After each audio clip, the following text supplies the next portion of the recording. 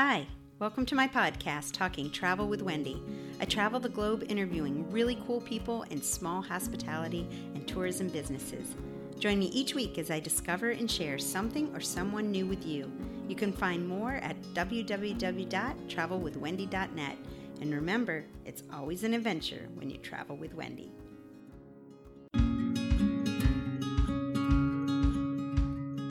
Hi, Stephanie. Hi, Wendy. Thank you so much for joining us here today. I'm at Burritt on the Mountain with my friend Stephanie Timberlake, and we're going to talk about this lovely historical, open-air, interactive, multi-function event center, mansion, museum thing. It's pretty good. It's very hard to describe us.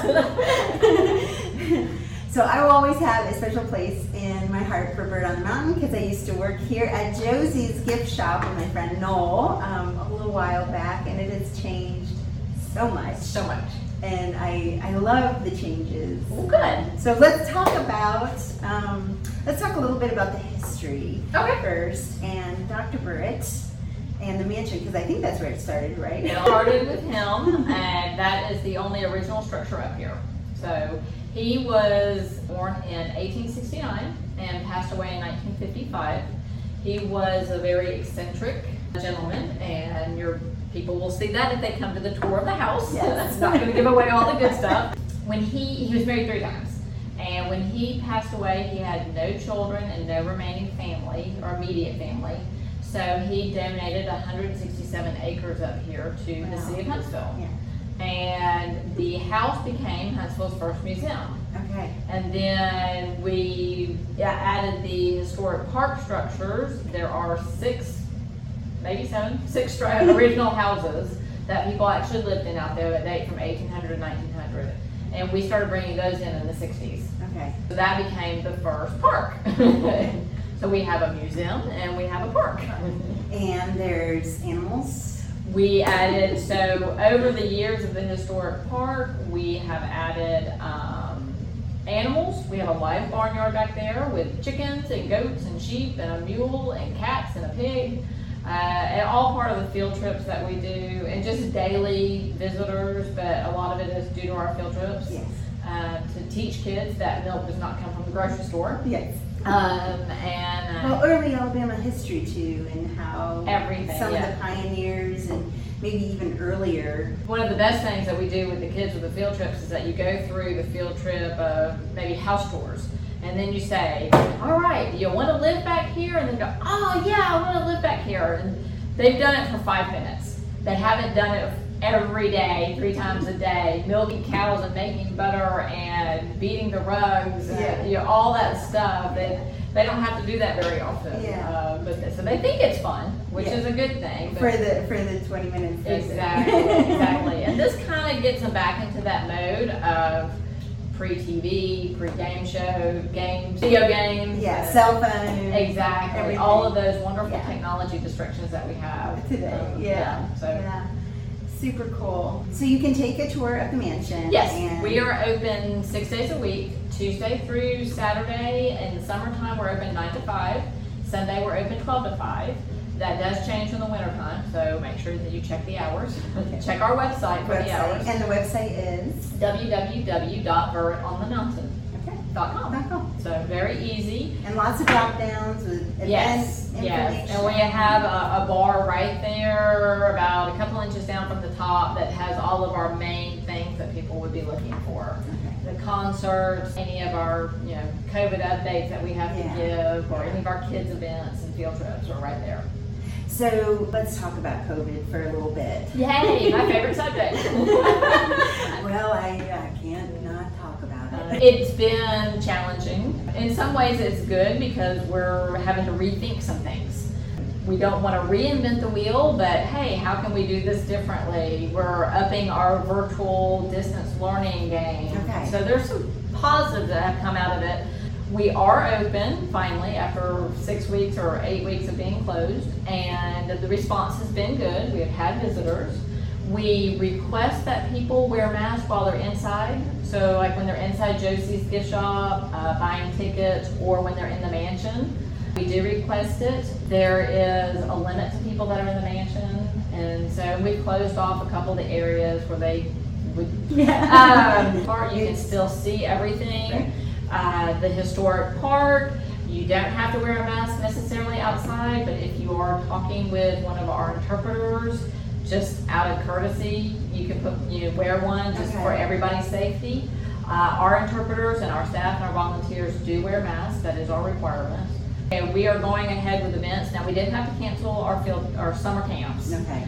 We did do that, but we are doing throughout the week on Tuesdays and Thursdays, we're doing something called Discovery on the Mountain. Okay. So that's limited to a certain number of kids. You have to pre-register, and they go out and they do a hike or feed our animals or talk about animal habitats or something that can generally be outside. Is that like a half day camp? It's like a 2-hour Okay. thing. And just an easy thing. Parents can either come and drop off their kids and they could go do the tour, or they can go and run a quick errand or something. It just depends on how they feel. But it's still interactive, just the numbers. It's outside, and if we have to go inside for rain, we definitely make sure, that's why we've limited it so much, so that any activity that we have, the kids can be far enough spaced apart and still do it social distancing. But it's, the whole social distancing, but getting out and being interactive is a huge part of what people need. Is that human connection. So we're still trying that. We are doing our concerts.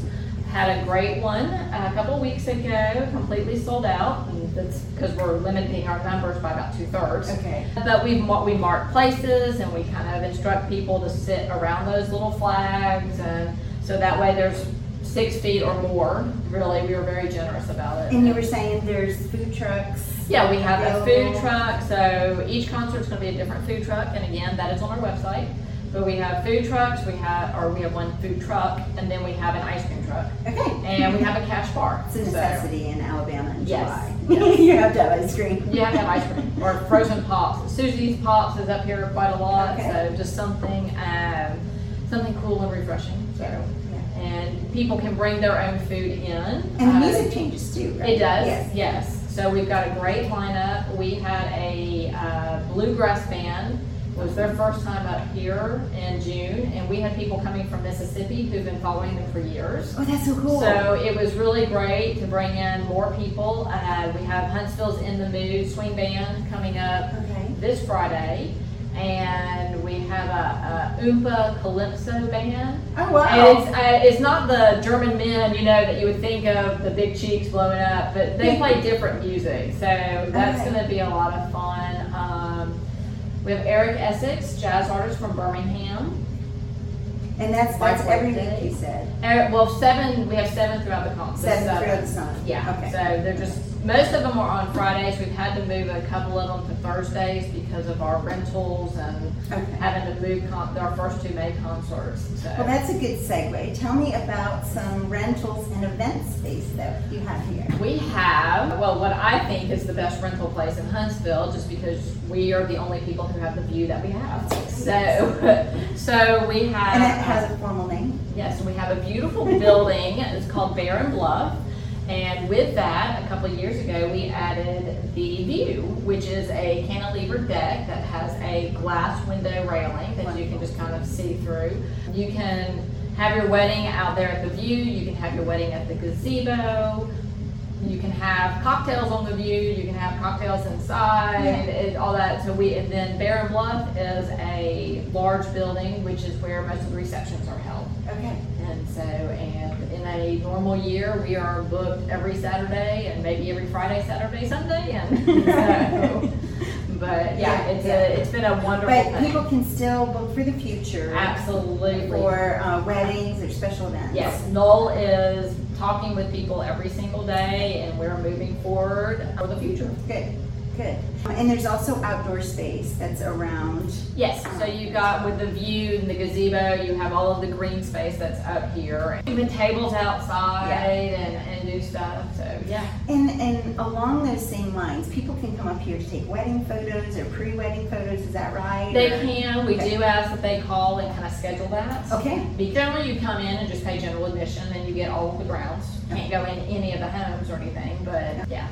we're open for pictures and just everything. So that's great to know. And so Whimsical Woods. Yes. So this started about 8 years ago with the idea for we needed something kind of hands-on. So we came up with doing something revolving around 1800 fairy tales. And so we did the Whimsical Woods, and there's a storyline about Will and Felicity, and they're in the woods, and they, you need to help them save their woods, and so, but the fun thing about that was that the first year we did it, we had the fairy tale out there. We had Cinderella, Little Miss Muffet, all the, Humpty Dumpty, a lot of fairy tales. Those. Read, and then you were to do a little activity. So what we found though, which was a complete something that we hadn't thought about, is grandparents and even parents were coming up and reading these fairy tales to their children. Oh, how cool. Well, they didn't grow up with them like we did, because they have all these wonderful cartoons on TV now and all these other things that are available, so kids weren't reading fairy tales. But this got them back involved, with it made the connection between the generations. Yes, exactly. The grandparent would say, "Oh, this was my favorite book. I love Rumpelstiltskin," or and that sparks an interest too. Exactly. Maybe do a little bit more research and say, "Oh, I remember you telling me about that. We saw it in the woods." So it was super cool. Every year we do something different. We've had treasure hunt. We have had a backpack adventure where they can come in and check out a backpack and kind of there's instructions. Like a geocaching. Exactly. Go through. We've had folk life festival events where we had kind of a takeoff of what we're doing with our fall festival. Sure. But they could do weaving and all kinds of things throughout the summer that were more geared around the folk life skills sets. And so this year we brought Whimsical Woods back with a little bit of a twist, because we found the coolest thing are these animals that are carved out of flip-flops. Oh, wow. And insert picture here. You're going to send me that. Because we have them in the park too, but it's called Ocean Soul Africa. And there is on the coast of Africa, like I think on the Kenya side, all of these flip-flops and just garbage wash up there. But in the garbage, there are just millions of flip-flops. I guess people are out on a boat and their shoes fall off or something. In order to give the people of that area something to do and to be able to make money and to recycle something that's just a waste, they take these flip-flops and they press them all together. There's a great YouTube video. They press them together and they wash them and they glue them together, and then they carve them into animals. And they have octopus and giraffe and rhinos and that's I had no idea. Yeah, they're really cool and very colorful. So we have a recycling spin this year on Whimsical Woods, which is why it's called Whimsical Woods Flip Flop, because it's not just about fairy tales and saving that forest; it's about saving the world. How creative! So, how creative! So and paying it forward. Too, absolutely, So and it's great because you're teaching people what happens with their garbage in the ocean as well. Right. They start thinking about it. They're like, I just lost a flip flop. Okay, it's going to end up in Africa. And they're going to make it into a bunny. They're going to make it. But I am not a proponent of losing your flip flop in the ocean. Right. Please do not lose your flip flops on purpose. On purpose. Very cool. Yeah, so it's fun. Something else that we've added since you were up here, well, there's a lot of things we've added. Like you said, we added a Rosenwald Schoolhouse, which is Booker T. Washington and Julius Rosenwald got together. Booker T. Washington was a teacher down at Tuscumbia. Yes. And Julius Rosenwald was Sears and Roebuck. And he was one of those men of the Astors and the Vanderbilts, very philanthropic. But self-made man. Yes, and didn't want a whole lot of recognition for it. He wanted just to pass it forward and help people. But he and Booker T. Washington got together and expanded off of Booker's idea of needing to educate children in the rural areas of the South especially. And they took this thing together, and it was, Rosenwald said, I'll give a third, the community has to raise a third, and the school system has to give a third. That's great, because there's buy-in. Exactly, and they have a ownership of it. Yes. the community has an ownership of the school. And I mean, there was a book written that said, you need this many nails, this many boards, this many. Oh, wow. Yeah, I mean, it was all, and it told them how to orient the school so that. Well, just like the houses, the Sears and Roebuck houses, you could order the house and Yeah. this is how you wanted it. But this told you the proper landscaping that you needed for your region. This told you how to orient the school so that as the sun went down, it wouldn't cast a shadow over the kids because that's how they so it's really just a fascinating thing. You had 1 room, 2 room, 3 room, 4 room schoolhouses. They started out as mostly elementary, but then they started going into high school. They had industrial rooms in each of the rooms where they taught home ec classes or boys how to do trades. Yeah. Exactly. Yeah. That was an important part of Rosenwald, and that's what he wanted in each of the schools. So the most fascinating thing about it is that this really started, their partnership started in 1918 and went to 1932. And in that time period, they built over 5,300 schools in maybe 15 states across the South, Texas, all the way up to like North Carolina, and and Alabama had one of the first ones.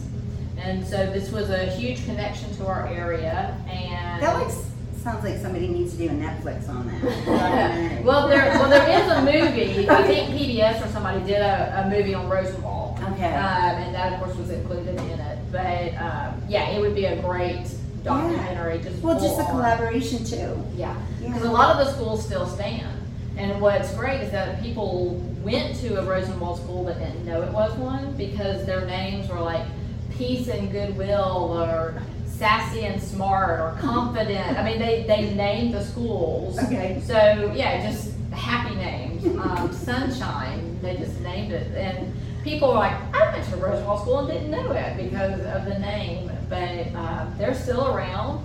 And we looked for years to have a historic one that we wanted, in keeping with the historic park. Yeah, we wanted to have an original one that we restored. But it just wasn't feasible to find one. And of course we needed one, like everybody needs a storage. So we needed some storage space and we needed some specific needs out of it. So, but we rebuilt a lot of things. The floor is a reclaimed floor, but everything else was built to that book specs. That's awesome. This is, the wainscoting and this is what it's gonna look like. So, and we do a 4th grade immersion. So because that's when they teach Alabama history. So 4th graders, although we are expanding that out to other grades, but the 4th graders in particular come up. The boys get little coveralls, the girls get just a little simple shift that can go over their clothes. They get a pail or a basket that they can put their lunch in. They say the Pledge of Allegiance. They go into class and they do lessons with chalk and chalkboard. They do lessons with ink pens and nib. What a great idea. Yeah. So creative. Yeah, it's a great idea, and they will do something typically like taking the spelling words that they're working. So it is considered a field trip, but it is a day of education. It's not just a fun run and play. Yeah. So they are doing maybe their same spelling words that they're doing in school. Absolutely. Yeah. I'll tell you about the next new edition. On to our newest edition, and we are part of what we do is we want to teach those folk trades. Okay. So we have started our own little Burritt Folk Life School, and we have classes. We have done stained glass, jewelry making, painting. Our most popular class by far is blacksmithing. Okay. We've done tinsmithing. I said jewelry making. We have a couple jewelries. We do felting. Right, is that for adults? Yeah, it's all adults. Super fun. Yeah, we are looking at doing some things. We have done 1 or 2 classes that have been with kids, but this is really truly an adult education. Yeah, for Pioneer Life. Yeah, to get people back involved in those trades. Yeah, and it's something that's been brewing with the artist community anyway for a long time. But this is just something that we've always done. Yeah. And with our historic park, we have woodworkers, we have people spinning out there and weaving and knitting, and that's a trade. All of these things are going to be lost, so this is a continuation of that. Sure. So we have renovated one of our rooms that used to be the Trillium Room. It is now going to be called the Carol Williamson Folk Life Education Center. Okay.